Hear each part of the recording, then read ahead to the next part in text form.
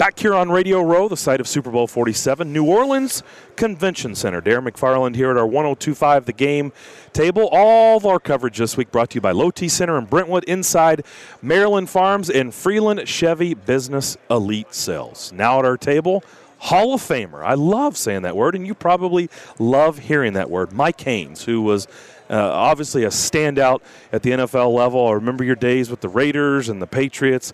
He's now at our table. Mike, how you doing? I'm doing great. Thanks for having me on, Darren. So what was that experience like? Let's start with Canton, because I've been there. I remember when the Titans, when Mike Munchak and Bruce Matthews and those guys were inducted into the Hall of Fame. They played the game there against the Bills. And what was that whole experience like? Well, if you've I'm glad you've been there. Hopefully you had a chance to walk through the museum. You did. The best way to go through it, because a lot of people just walk through it and they look at history and everything. The best way is to go through as a fan for your area, your team. Like, say, what is your team? The Texans? Titans. Titans? That's what I meant. It used to be in Houston. Yeah, that's right. You remember the Oilers? Yep, I remember. But anyway, if you go through and you meet someone there at the Hall of Fame and say, hey, I want to know about my team, the Titans. And so they go through and they start with the history of the Titans. They can tell you what the country was like in that time, what was going around in the world, and, make it special for you. Talk about your stadium, your great players. And that's what I think is a lot of fun. The NFL does a great job of bringing their young players back there now to try and give them a perspective on football, because a lot of these young guys have no idea what happened back in the 70s and 80s and even the 90s. And so this is one way to help their education. Hopefully you make a difference in the way they play the game, they respect the game, and some of the decisions they make off the field. That secondary, and you were obviously a big part of it, was an unbelievable secondary with you and Haynes and everything. I mean, you guys did a lot of winning. Are you amazed at today's wide receivers? Can you imagine covering all these guys like Calvin Johnson? Seems like everybody's 6'5". But 6'5" and run a 4.3. Come on. I can't. But, then the world record holder, Usain Bolt, is like 6'6", and, I guess he runs a 4.2 or 1 or something. It's unbelievable, but I think it's great for sports. It's great for the game that, you guys are continuing to get bigger and faster and stronger. That's probably the one guy that I don't know how I would cover,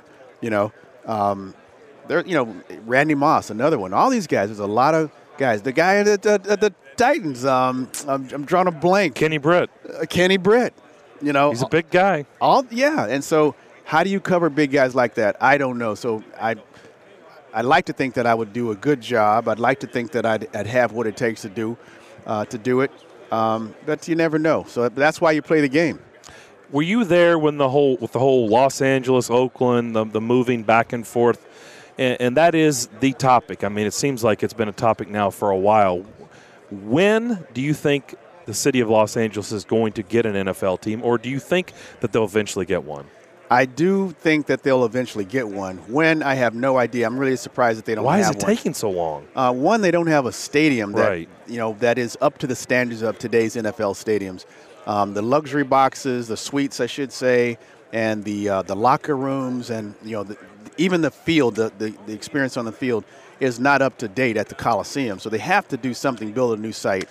And there's been a lot of concern that the fans, the people in the city of L.A. don't want their taxes to go up. They don't want all this stuff that comes along with the team if it's going to be negative for them.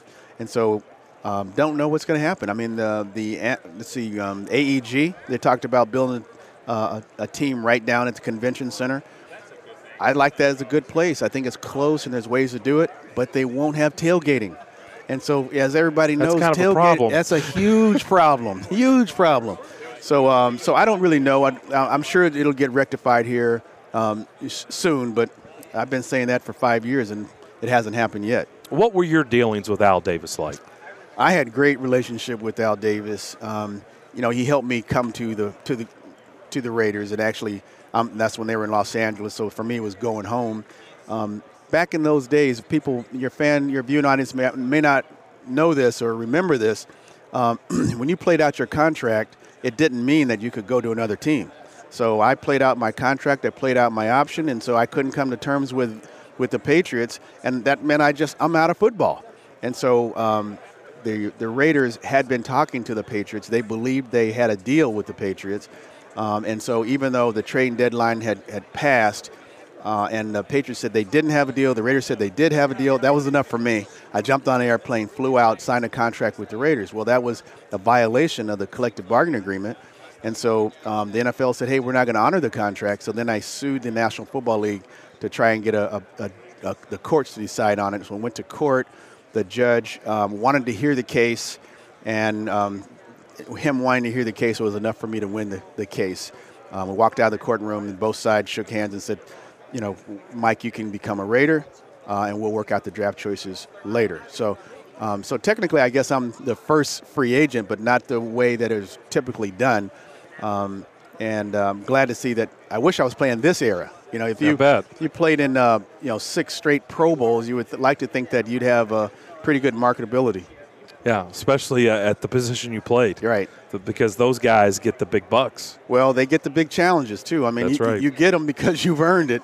And so a lot of my career saw a change in prices for defensive backs. When I first came in the league in 1976, the only position that made less money than defensive backs were punters and kickers. And defensive backs has always been one of the toughest positions to play, quarterback and defensive back. But the salary, it wasn't reflected in the salary. So every year I had to hold out and say, look, it doesn't say anything in my contract that I play defensive back. It says National Football League player. That's what they all say. And so I want to get paid what the good defensive players get. So as a result of that kind of attitude, I had issues every time my contract was up. And eventually we got it right. Mike Haynes here at our table, and when you think about what we're talking about in today's game, the sport, violence, safety, all that concerning, all-encompassing of the players. So what are your thoughts? Because obviously it was different when you played. Well, I'm glad that there's a lot of focus on safety. I have 2 young kids that are playing football. My son, 13, is a quarterback, and my son, 9, who right now is a running back, who I'm trying to get to play quarterback. But I think everybody knows that there's some danger associated with football. There's probably some danger associated with every sport. And a lot of guys were saying, hey, I knew that this game was dangerous when I played it, so this is ridiculous what they're doing. My feeling is I really didn't know exactly what the danger was. I think everybody knows it's dangerous. It's still dangerous and always going to be dangerous. But what they're learning now about concussions, what they're learning now about other injuries that we played with, maybe there'd be other decisions. But I still think I'd play the game. I know now that if you get a concussion, what a concussion looks like. I didn't know then. I thought if you were knocked out or you saw stars or whatever, a headache is a symptom of a concussion. There's a lot of different things that you need to know about those kinds of things, because getting a concussion itself is not a bad thing. It's getting another one while you're concussed. That's the danger. So in the old days when guys were getting knocked out on the field, going out for one play and then coming back in, that's unheard of. You can't do that. When guys were knocked dingy and couldn't tell you the day of the week and they would still try to get back in there, you can't do that. Now, I've talked to even guys today that are saying, oh, Mike, if I were playing today, I would get back in there because I wouldn't want to lose my starting job. And I'd say, well, I understand that feeling, understand that thinking behind that type of thing. But his wife would say, honey, I want to have a good life with you when your football career is over. We're only in our 20s right now. When we're in our 50s, I want you to know who I am. I want you to know who our kids are. I want you to have a nice life. I don't think I'd support that decision, honey. Do you still want to do it? Honey, I don't care what I'm going to go do. No, I don't think so. I think guys are going to say, you know what, you're right. I love this game. I'll just wait till my brain is healed, and I'll get back in and do what I do.